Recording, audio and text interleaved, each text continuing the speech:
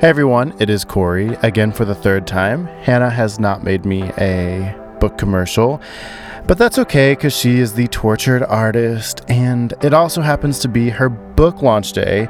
If you're listening today, May 7th is the day Millenniagram goes onto shelves all across the world in bookstores and on Amazon.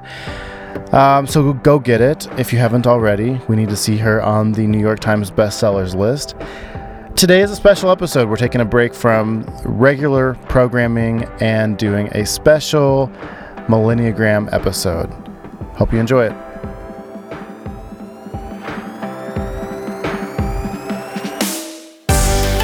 Hey, Hannah. This is Chris Hewerts, and just wanted to congratulate you on birthing a beautiful gift to the world. And really, I think doing as much or more for type descriptions than anyone has since Helen Palmer's Ovario work dropped. So you are a force to be reckoned with. You are a champion of compassion, and how you make humanity so beautiful and simple, accessible, and authentic is truly a gift. It's tough, writing a book, as you now know, is full of celebrations and milestones. And at a certain point, there's a kind of fatigue, like, how many more drafts of this? How many more versions of this? How many more accomplishments do we celebrate? But this really is it. And so I hope you can just rest in the gift of what you've done and in the gift of the treasure that you are sharing with the world. Thanks so much, Hannah. Hey Hannah, it's Jonah. I am so excited and so proud of you. You did the thing, you wrote the book, and I cannot wait to spread the gospel of the Enneagram Goddess. Hey Hannah, this is Turner. I just wanted to say congratulations on your book. I'm so proud of you, so excited. I can't wait for everyone to experience how wonderful you are and learn all about themselves. Congratulations, you did it, bitch!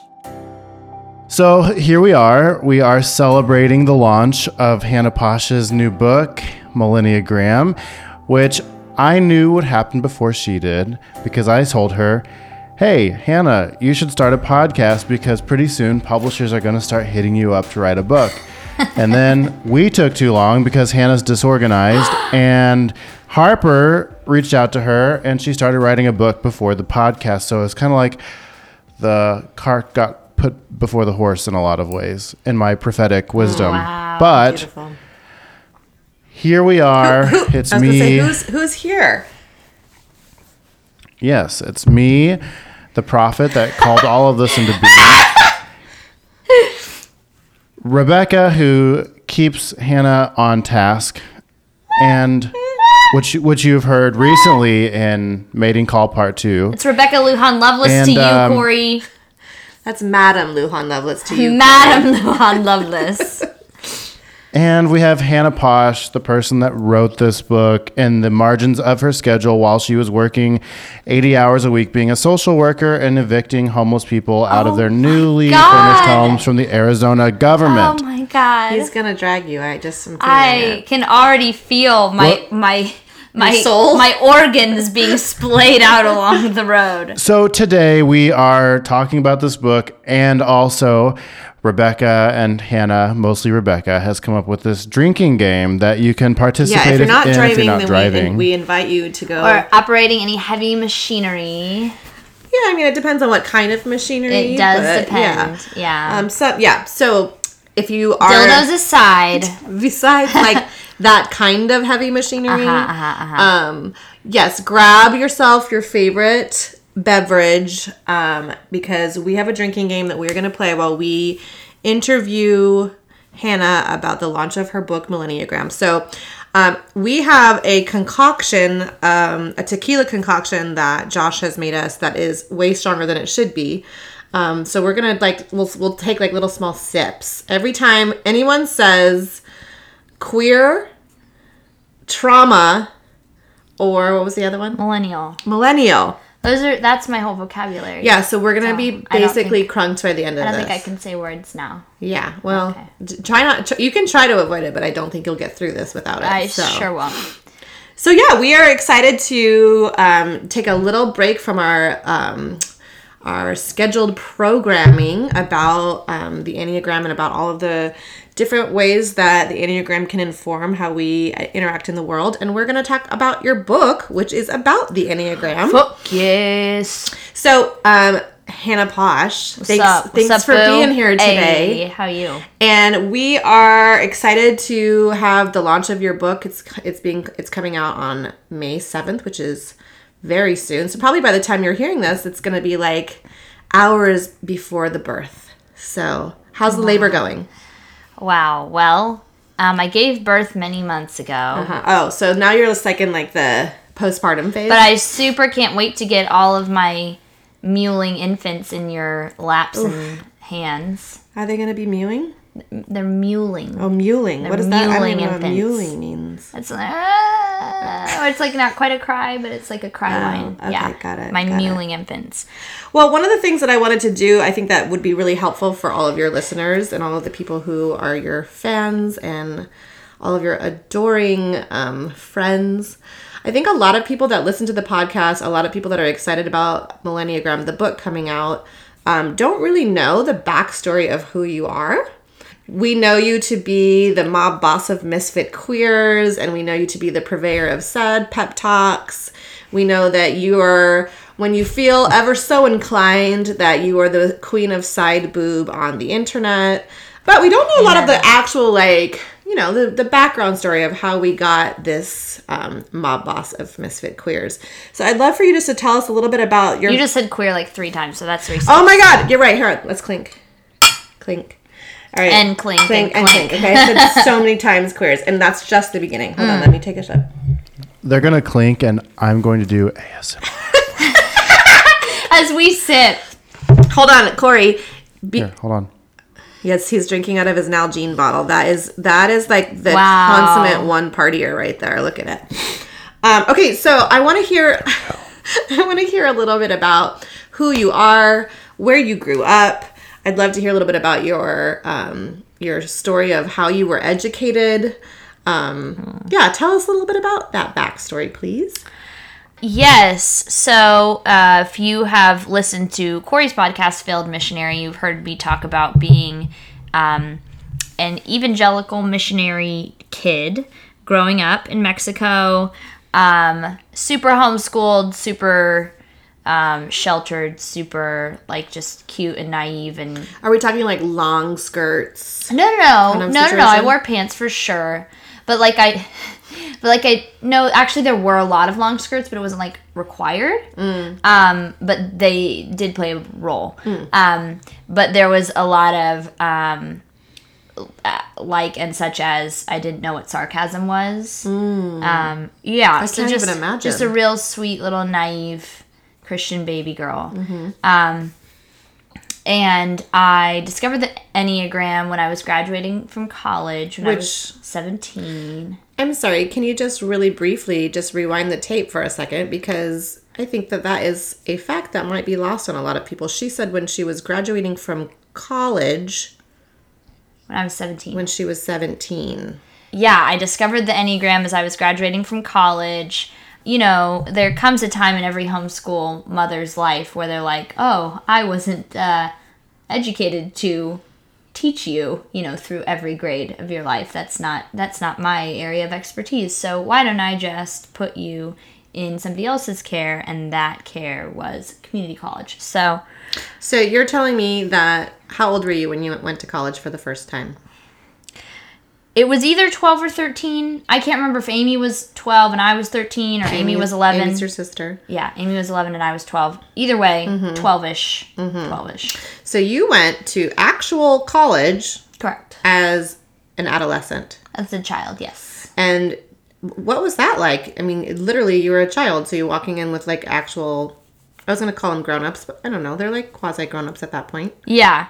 It was a train wreck, for sure. In what way? I was terrified to walk the halls because I did not want to be looked at because I was tired of being condescended to. So by the time Amy and I had been in college for 2 years and had graduated with our associate's degrees, when we went to Arizona State, we were like, we're going to con everybody and make them think that we're grown-ups by like what we wear and how we talk and everything. And honestly, not going to lie, nobody ever found out. So when you went to ASU, no one knew that you were... I mean, the registrar, I assume. No one knew that you had started your period like 5 seconds earlier. Yeah, right. Okay. Got it. Okay, so that must have been pretty crazy. I know that there was a lot of pressure to put on you to be a good student, and you did. You excelled above your peers, and... Yeah, it's fine. I peaked early. Is it true... Confirm or deny this, please. Is it true that the mob boss of Misfit Queers, Ayo, All right, there it is. went to Moody Bible Institute? She did. She super dropped out. Tell us about that. I went to grad school, you know, because it just seemed to like be the thing that people were doing. Wait, all the 17-year-olds you knew? Yeah, you know, Like, I mean, I'm going to grad school. so my sister was going to grad school, and all my friends were enrolling in the undergraduate Moody program. So I was like, well, I'm bored. I don't have anything to do. I might as well go to grad school. Throw my hat in the ring, you know? And so I went to Moody. I was super stoked. I was like, What were you 2,000 studying? best friends built in. Urban studies. Yeah. Because I thought it sounded trendy and I didn't know what it was. So I was like, definitely I should study that. Yeah. And I definitely became like the hoe bag on campus, you know, except like the virgin hoe bag. Yeah, I was going to say. The virgin hoe You bag. had your first kiss at that point. No, but I just look like it because I wore red lipstick. Hey, slut. Yeah, that's what the sluts do, you know, back in 1800. Yeah, so I went to Moody, super dropped out, super got out of there with a major depressive episode and lost my mental health and my joy and will to live. So it was a great time. We had fun. So that is actually really interesting. I think how it leads actually into your love for writing and for communicating, because you were taught to do that kind of on an expert level at such a young age. So I'd love to hear a little bit about like the backstory of like where the term millenniagram came from, and how it kind of like, you said you were an Enneagram nerd for so much longer before it was like popular. So tell us about like your Enneagram journey and how you coined that term millenniagram. Well, Also, I want to drink, so trauma, queer. yeah. That's 3 drinks. Hey. That's 3 drinks. Oh my god, I love that we have The one is going to be counting. One is going to be tally He's not marking. even imbibing, but he's going to I be. love it. So, okay. Yeah, Enneagram. How did you first like discover the Enneagram? What was it that was like intriguing to you, and then how did it evolve into millenniagram? Oh, my best friend's like super square ex-boyfriend introduced us to it. He like brought us the Rizzo and Hudson personality types book, and I was like, oh my fucking god, I need one of these for myself. Except of course I wouldn't have even thought fuck back then. What was it that was so intriguing to you? I think I've always been fascinated by people and how they work. I would follow my mother around like hyper vigilantly, like watching all of her micro expressions and trying to figure out what was going on in her head. And all of a sudden it felt like, oh, the Enneagram, now I have a rubric for understanding where people are coming from. And if I'm able to help somebody else find out their number, then I can kind of see where they're coming from. And it really came from a genuine place of like empathy and curiosity, even at that age. Wow. I was stoked about learning where other people were coming from. And honestly, like, you know, the missionary kid life, one of the positive things of that experience was that I was constantly learning to think outward. I was very like, I mean, as a 4, I had a healthy dose or a heavy dose of self-absorption. But at the same time, I was super fascinated with other people, other cultures, how they worked, why they did what they did on a like systemic level and on an individual level. So all of a sudden I was like, oh, this is it. This is like, this is my tool for kind of deciphering where other people are coming from. How did other people in your life react to your like newfound passion? Everybody was like super, people love to talk about themselves. So if you facilitate that process, people are going to be into it. Interesting. I don't know if this seems like it relates, but like, I feel like even the term Enneagram, coming from like such a conservative background similar to you, like the term Enneagram sounds a little like witchy woo woo. Yeah. Yeah. I mean, I think my parents were a little bit like, let's do some research on this first. Right. But there was nothing to like. They didn't discover anything that made them uncomfortable, so they let me be. Switching gears, Corey, I have a question for you. For the prophet himself. For the prophet Corey himself. Corey, what was your first impression of one Hannah Posh? Oh my God, listeners. Are we literally going to talk about how he ignored the fuck out of me? Yes, we are. Let's do it. Yes, we are. Oh my God, he thought he was going to troll me, and I am trolling him. Bitch! Well, Hannah and I both revolved around the same church community in Nashville for a number of months or years. I don't even know, because I was bouncing all over the place. He was like, I'm in China. I'm important. Oh. Well, I never acted like that. But either way, we were at different ends of situations of social. How do I want to say this? Social networks. I had people warning me that I should. He was friends with my ex-husband. Wait, hold on.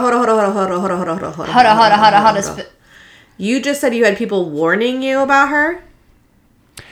Yeah, just saying, like, maybe don't get too close or don't, socialize too much. Hey. But it was friends of her ex-husband, which we actually weren't ever friends. We were more acquaintances. Yeah, I assume so. Yeah. Okay. Well, she also wears red lipstick, and you know what that means? But then, I started getting on Twitter, and back then I only had like 5 followers. I wasn't as famous as I am today with 2,300. Can you even imagine? I know, right? But when I was intertwining my feeds and Hannah's feeds, and I saw Hannah posting this video singing a song she made up saying, Dick is abundant. Yeah. No. I was like, oh my God. Oh, it wasn't. I remember that one. Oh, no. Yeah. Well, I wasn't around. He hated he hated it. Dick is a... I was so weirded out by it. I was like, that was the weirdest shit I've ever done. It was the repressed queer in you. No, but ding, ding, ding, ding, ding, ding, ding, ding, ding, ding, ding. Okay, all right. But it was one of those like weird videos online that you like. It's weird, but it's kind of like fast food, and you keep going back because it's like, how can somebody actually act like this? I really love to be the online Big Mac. You're like, it's like, it's making my body feel bad, but I need it more. Yeah, right.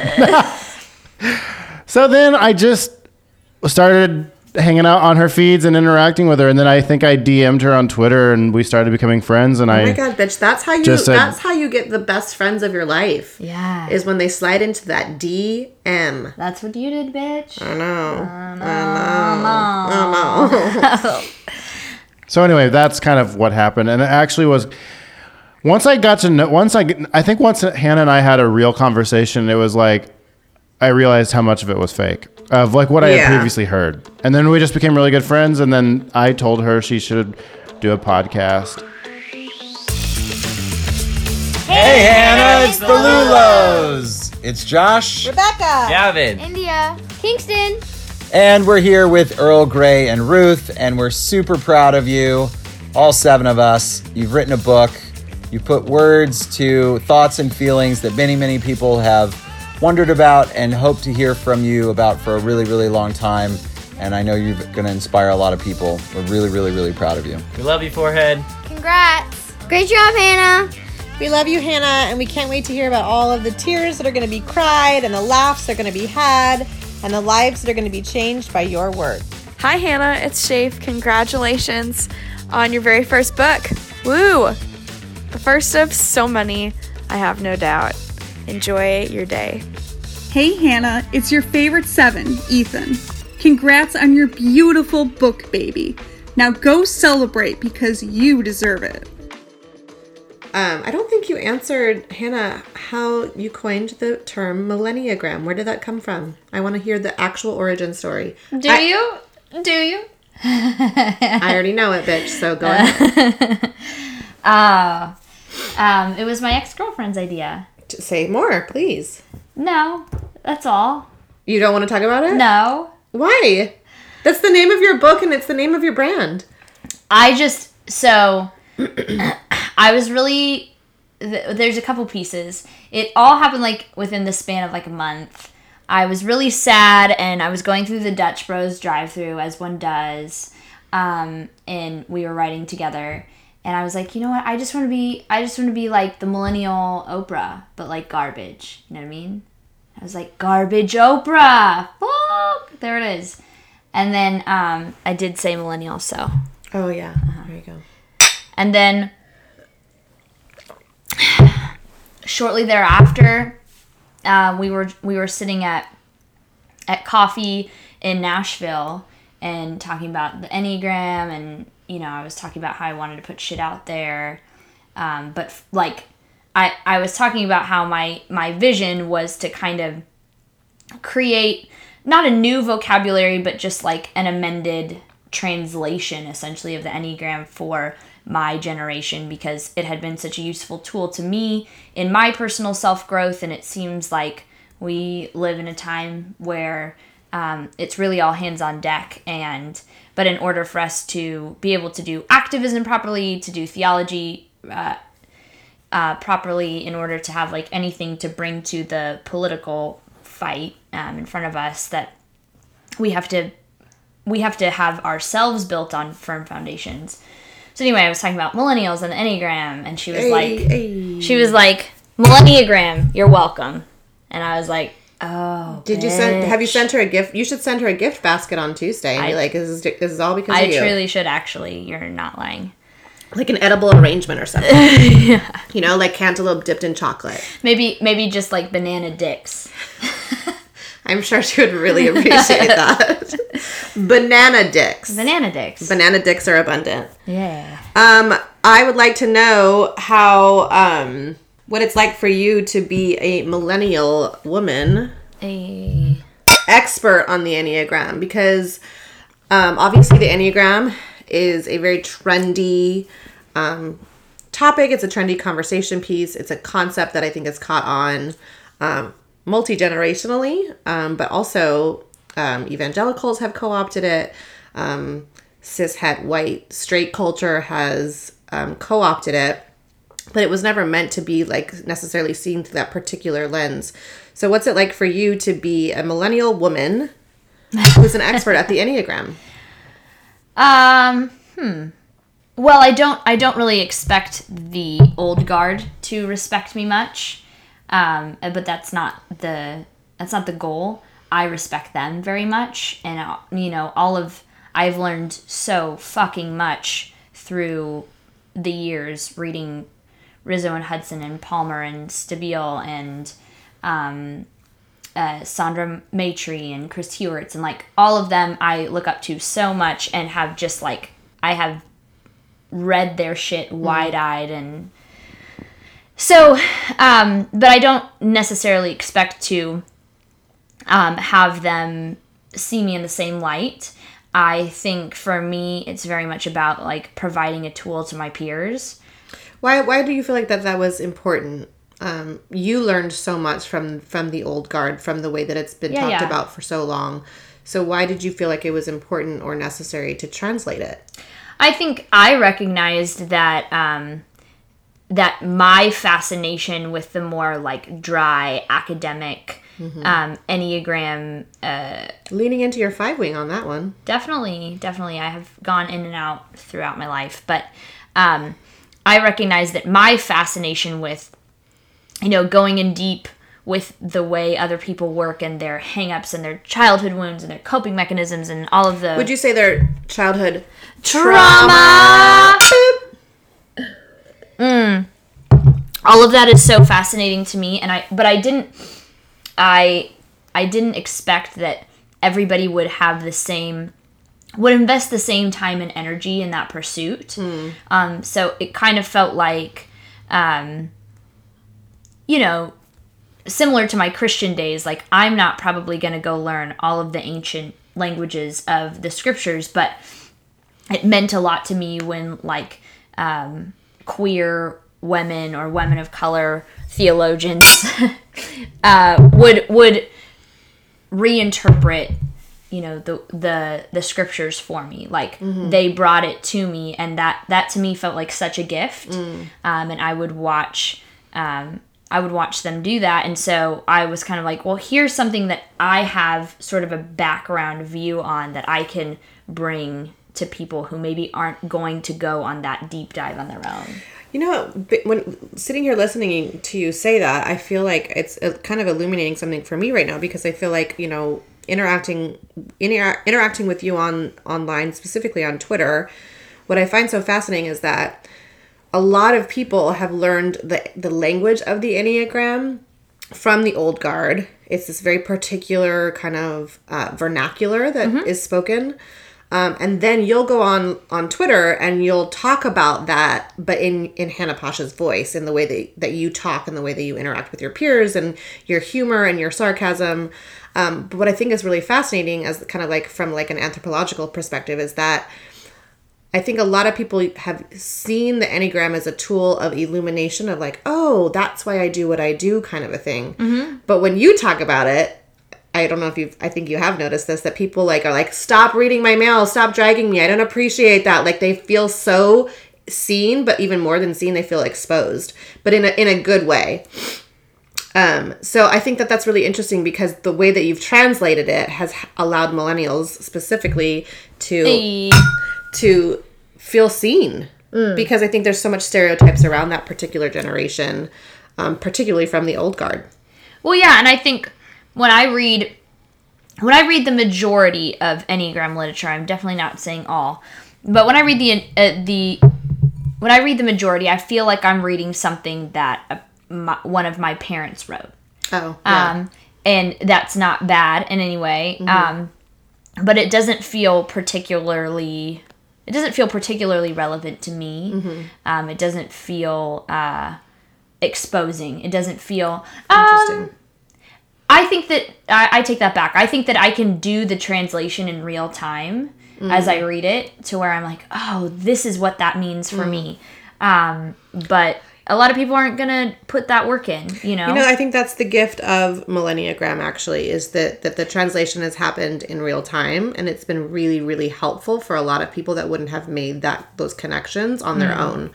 And that's, when you say like you don't necessarily expect the old guard to respect you or see you in the same light as them, I can understand that. But also what I think is so important about Millenniagram is that throughout human history, people who take something that's really valuable and make it for the masses are often seen as coming in and like disrupting or destroying this kind of sacred cow. Or like watering down, right, or bastardizing, right, or there's this concept of like you're playing telephone with an ancient thing, and things are going to get lost in translation. And I am not saying that I've done that perfectly, but I've been very fastidious about trying to bring something really authentic and not jeopardizing the deep spiritual capacity of the Enneagram. I don't know. That's been my intent. Well, I think it comes across because, to use the language of Christian scripture, like look at the fruit. What happens, like what's coming from that commitment? And I think what's coming from that commitment is a lot of people being able to see themselves in a more healthy way, and to interact with other people in a more healthy way, which is always going to be helpful, and it's going to be productive, and it's going to help us thrive. So I appreciate that. And I think that I think that distilled what you just said is that the gift of Millenniagram is that you've done translation live, like you've done it in real time, and you've given that to us. So for that, we thank you. And I think that's a perfect segue into my next question, which is, how has side boob served your pursuit of justice in the world? Oh my God. Hannah, it's real. It's real. Your side boob has helped like further the pursuit of justice in the world. And I just want to know from you what that's been like. Well, okay. Give me a minute to formulate my okay. While you're thinking, my ideology. While you're thinking, I'm just gonna just for, and I think everyone's gonna appreciate this. But while you're thinking, no, you just all right. I'm thinking. Mind your own business. Okay. So there's things like I'm gonna think right into this tequila. Think right into that tequila. There's like for instance, there's the side. There's like the weekend brunch side boob where you're like, okay, I'm going to brunch. I was up late last night, but I'm also still looking pretty fly. I'm going to give everyone like this hair was definitely like doctored from... It was doctored, but not much. The grease of the club. But not much. And this side boob is going to take me through the day and really take the rest of us through the day as well. Of course. So there's that. Amen and then there's like the professional millenniagram photo shoot where it's like, here I am. I'm an author. I'm a writer. I still have classy side boob, but it's not going to be like too much for you to handle because I have to be able to use this. It's a hint. It's just a sprinkling. It's really just... It's a smattering. Some of your outfits are really just like ruses of outfits. Yeah. Where it's like fake clothes. Everyone is like, you're saying to the world, look at this top. It's a top. I have an outfit on. I'm wearing a top. And I see, as an 8, I see through the bullshit and I'm like, that's a ruse of a top. You want us to believe you're wearing a top, but there's so much boob happening that I'm not fooled. I know there's no top there. Yeah. So, like, tell us how your side boob, or even or your under boob, because that also is a part of the equation, how that's helped you. I would say that side boob for me is really a practice of. I'm feeling this deeply. Yeah. Side boob is a practice of integration between the body and the self. You know, bringing one's own like visceral embodied power back into the self and then projecting it back out to the world. Do you know what I mean? Bitch. It's almost like meditation. I know what you mean. You look at your own tit and you're like, amen, I am glad to be in this body. And then you just feel centered, and then like your breathing like expands and like your lungs just open up. Thank you, Lord. Yeah, I'm just gonna start singing in the spirit now. Hallelujah. Praise you, Jesus. Oh God. But you didn't answer the question.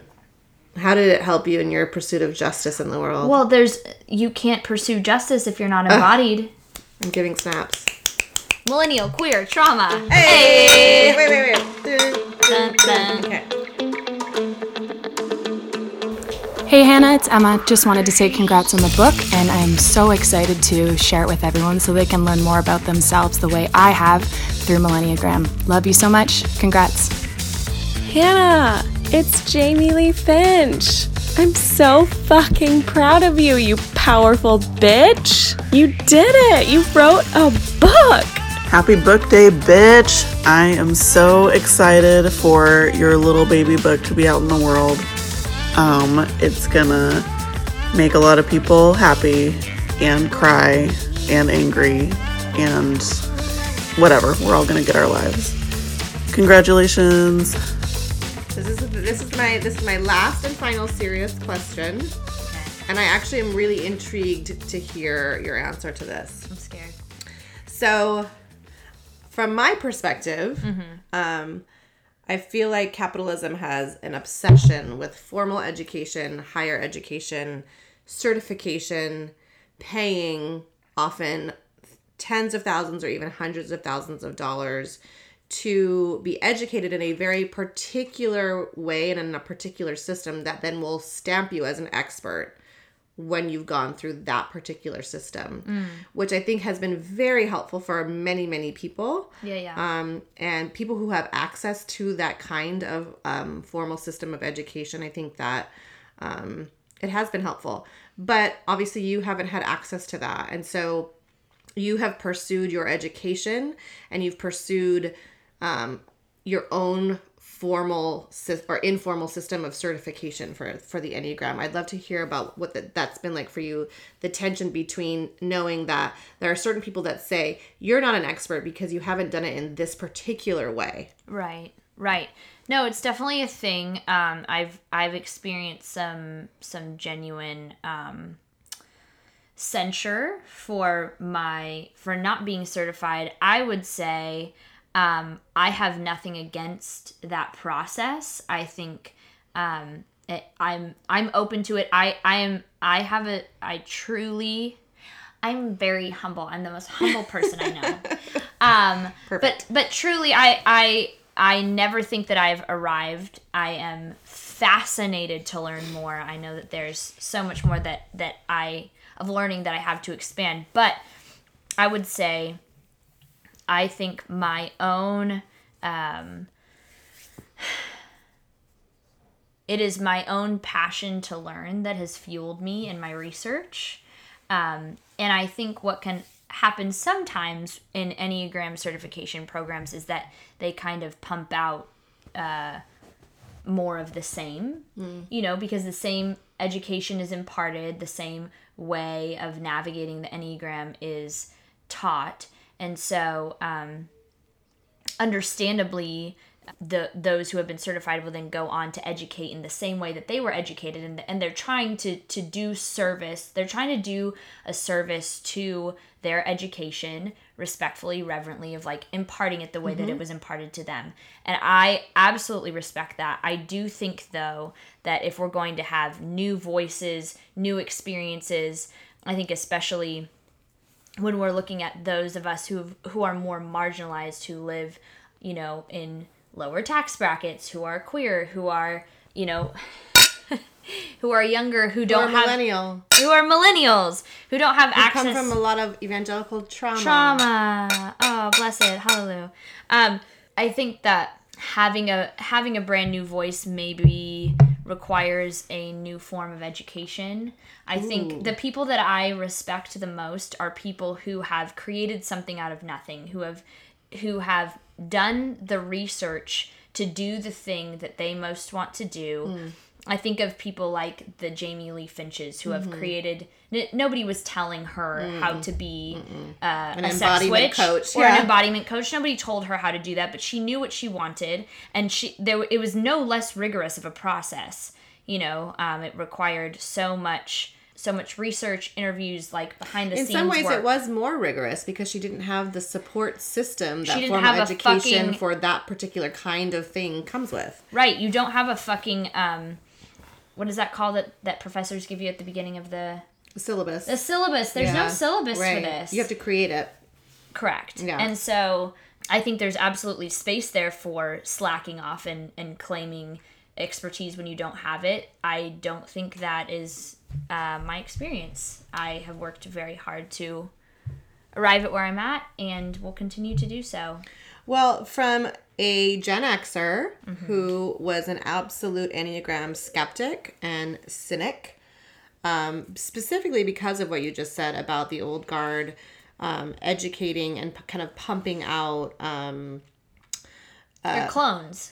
Pumping out clones. And really what I was seeing, because of my evangelical background, was a lot of cis het white men and women that were becoming certified and replicating the information in a very particular way. Yeah. Because of my trauma, I shied away from it, saying that's not going to be helpful for me, because it doesn't matter what the content is. If you're packaging it in that way, I won't be able to hear it. I won't be able to absorb it. Sure. So I am just really grateful, Hannah, that you did the translation for us. You gave us the gift of hearing something that is an ancient tool, and it is full of wisdom and full of embodiment. And you taught us how to see it and how to talk about it in a very particular way that's actually helpful. And I'm not a millennial, but I have benefited from it, and I'm really grateful. Thank you. And I feel like my goal is to make the Enneagram accessible to people like me. I can't fucking afford a certification. I'm honestly, like, I truly love learning so much that I'm happy to get one at some point. And, maybe, I don't know what the future holds. I'm going to attend Hello workshops and totally. Well, you're a lifelong learner and you're committed to this tool. So I think that is something that's really beautiful. But I just also want to say, just to bring a voice of validation to your process, which is If you feel that that is something that you want to do in the future, great. I support you. I think it's wonderful because your passion to learn is it's the catalyst for that decision. However, you are an expert and you have helped really change so many people's lives by doing the work for us, and we are very, very grateful. Yes. Thank you. Wow. Okay, so Hannah, we talked a little bit about your heretical nature of not being certified or called or qualified. Well, I think you're called. Don't say called to me, He Corey. said called and qualified. Don't say called and qualified to me, Corey. Do not. Okay, fine. So, Hannah, I would like you to talk about why you changed all of the names of the numbers in your book, because they're all different. They're new. Corey Pig coming in with a great question. They're fun. So, I would like to hear why you did that. Yeah. So I think there were... And if you could, go through them. Because we kind of did on season 1, but we kind of didn't because you were in the middle of changing some of them. Yes. So for the one, I've written the machine. I like that because I think there's a sense with the ones where they are trying to... create an ideal version of themselves. They want to do the most good. They want to be the most correct versions of themselves. And there's almost kind of this impetus to create kind of a machine-like quality to themselves. Like they want the output to be constant. What is the one called? Historically, reformer, perfectionist, or the perfectionist, and those totally make sense as well. I wanted to kind of update the terminology so that it would be more relevant, more applicable to my fellow millennials. Drink. The two I have created to be the parent. I had originally called it the mom, but I just wanted it to be gender neutral, and I think that twos, especially healthy twos, kind of push against this idea of them being seen as nurturers or caretakers. I think there is an integral part of the two that leans into that, but I think there's an interesting metaphor of parenthood there when we think about it's the work of a caretaker, of a parent, of a guardian to show whoever it is that they're taking care of how they can be their truest self and how they can seek their own happiness. So I think the exciting thing about being a two is that you don't have to stay in this constant others-focused caretaking role, but that you get to essentially portray to others. Embody it first and show them what that looks like. Which I think I've learned a lot about being around people like you as a parent, where you are trying to show your kids what it means like to live your life as your true self. You're trying to model that for them, which I think is an amazing thing that healthy twos can show the world. The three I have styled as the winner. Because they tend to be very successful. They have all of the work ethic and all of the charisma to get shit done and to make people like them in the process. But ain't that the fucking truth? It is the fucking truth. But what can kind of get lost in the process is the self, or it can be easy to project to others what you want them to see and forget to prioritize the self. So that's the three. The four I've styled as a tortured artist, because I think fours are so beautifully inherently creative, but we really struggle with self-sabotage of, there's such a sense of idealization, there's such a focus on the past and the future that keeps us stuck from creating in the present and just putting out something that maybe isn't exactly what we have styled in our minds. The five I've called the detective because I love the way that fives really just like they research the hell out of shit. Like they want to know why. They're so analytical. They are able to access details and synthesize, different areas of study in ways that make them true geniuses. But then sometimes there's a bit of a sense of being a disembodied brain. So forgetting the embodiment portion that is important. The 6 I've called the Oracle because given as they are to catastrophizing or considering every possible scenario, they are part of the thinking triad, so they're definitely always, their minds are on overdrive, but they're thinking about what could happen, what's the worst possible outcome to a situation. So you're never going to ask a 6 for advice and not get like a well thought out response. And I think I love that. The 6s that I have been close with have been the most loyal, the most invested, the most conscientious about giving me like the best advice, because it's not something that they're thinking up on the fly. They've literally already thought about this. Love it. The 7s I've called the Party because they are the most fun of any of the types. Lo siento, like that is what it is. They are fascinating. They are exciting. They, I hate to use stereotypes because I would say a lot of 7s really take over the room. Like people want to be around them. They are socially really exciting. Not all 7s are that way, but they do tend to kind of be jack of all trades. Cats with 9 lives, like they land on their feet. They're good at everything that they try. They're fascinated by a large range of experiences, and they tend to just keep moving, which can mask like an underlying fear that they're trying to not access. The 8 I've called the Dragon because they are powerful. They are given to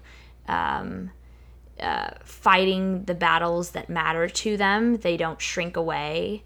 They don't hide from those. They are not afraid of conflict. They are powerful, embodied. I think 8s are the number that I find are the most in touch with their own body's wisdom and can access that quickly. They don't have to like sit there and necessarily think through it. Like their intuition is right at the front, which is super inspiring to me. And then finally, the 9s I've called the Wallflower, which doesn't mean that they're lazy or uninteresting, but often there's a sense of self-forgetfulness with 9s where they can kind of just get into the stream of life and just sort of let it take them. And it makes them amazing friends. It makes them amazing partners because they are so giving. They are so self-effacing, but sometimes being present to their own lives and being present to their own true selves can be a task or a difficulty. So, those are the names. What made you want to change the names, though? Some of the classic names felt more understandable than others. Like the 6 was called the Loyalist, and like, what is that? What I mean, I know what that word means technically, but I don't think that it probably feels very relatable to most of the other numbers. Also, I would say it's not necessarily indicative of only 6s. You know what I mean? Like, right. There's loyalty characteristics in several different numbers. Yeah, so I just wanted to pick numbers that would evoke an image immediately in younger generations. Yeah, it is really incredible. And I had the privilege of being in an Enneagram workshop with you yesterday. And, you talk about this all the time, and you've found clever ways to make Enneagram accessible in our everyday lives. But at the end of the day, you also actually just know the actual shit. Like you are not, you're not just capitalizing on the cool parts or the fun parts or the interesting relatable parts. Like in the workshop yesterday, I was like, holy shit, I'm learning so much right now. And I hear you talking about it all the time. So it's really incredible. If you ever have a chance to go to one of Hannah Posh's Millenniagram workshops, it is absolutely worth any money that you would ever drop on it. And bring me to your fucking city. Bring her to your city. Bring her to your church. Bring her to your book club. Bring her to your bookstores. Bring her to your community organizing events. Honestly, I do want to say this as a former community organizer working in very, very dense urban populations, particularly in historically Black and brown populations. I did community organizing for years with people who have been overlooked and people who have been told that because they don't have access to education, they don't have access to healthcare, they don't have access to the things that middle and upper class people have, that they don't know what they're doing, and they have changed their communities. And if you are a community organizer, I absolutely implore you to look into bringing Hannah Posh into the work that you're doing, because understanding how to interact with yourself and with other people is key to change. And change is really, really difficult, especially if it's been the same way for a very long time. So if you're a community organizer, hit up hannahposh.com and see if you can bring her in to help support the work that you're doing. And I think that you will find that the work that you are doing is maximized in incredible ways. Thank you so much. That is a huge vote of confidence. I'd like to end with just like a little teaser from the book, if that's okay. Please do. There are, largely I use the terms that are already accepted by the Enneagram, but there are a couple of words that I made up, terminology that I made up that feels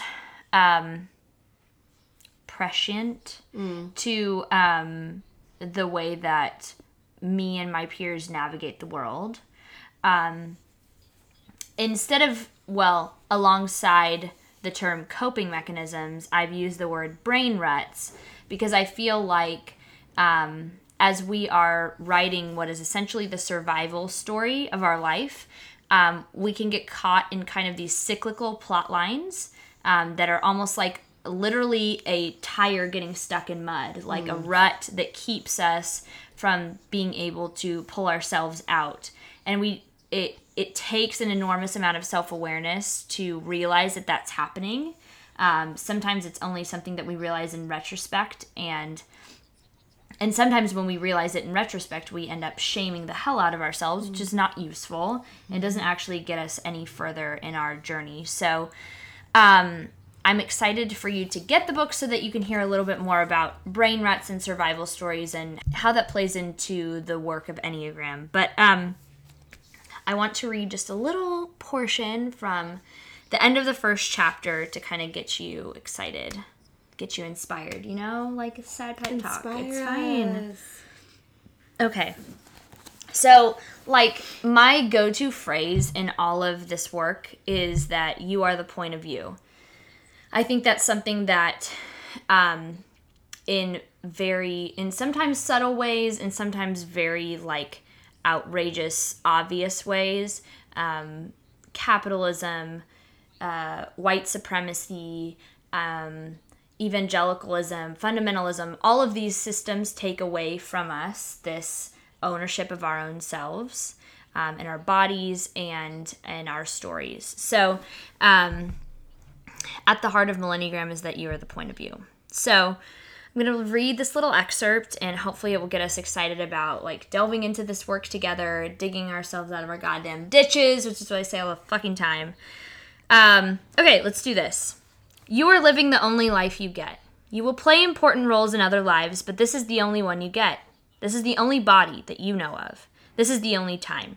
No pressure, but your life is happening now, all around you. It's time to quit phoning that shit in. No matter what brain ruts or coping mechanisms your personality has learned to rely on, you cannot lose you. Your essence is always there, nestled in your body, waiting for permission to come out and run around a bit. Acknowledge her or acknowledge her later, she'll still be there waiting. It's time to jump in, friends. Listen, I know you like shit handed to you, but the truth is that finding out your number is kind of like a little self-discovery journey. Yes, there's a quiz next to find out your type. I put a quiz in there. I kind of hate myself for it. It's fine. No one test can tell you exactly what your type is. At the end of the day, the type that punches you in the gut and runs off with your purse is you, boo. Oh my God, it's so good. Remember that you are the point of you. You have just a few hours, a few days, strung together like paper links in a chain, a few precious years to live, to fuck, to laugh, to build, to love, and to fight. This is it. Babes and trolls, kids and queers, we have gathered here today to change. We are here to climb our mountains, to face our demons, to write new adventures. Let's dig ourselves out of our goddamn ditches together. Yeah. I'll never stop crying when I hear it. It's oh so my good. God. I love it. I love it. All right, people, it's out May 7th. Let's do this. No. May 7th, go get your copy Word now. it as it's out now because this is the future. Okay. Hey, bitches, Millenniagram is now out, so get yourself a copy right now. Okay, I really do want you to order it from your local queer bookshop, but if that's not an option, queer. Hey. I mean, honestly, like, I'm the anti-millennial. Go get it from Amazon. It's $10 cheaper than your independent bookstore. It's on Prime. It's just so do that. cheap. Like, don't waste your time paying double at an independent bookstore. Unless that's your principle, and then definitely stick to it. Right. Hey. Listen to Corey, listen to me, do whatever the fuck you want.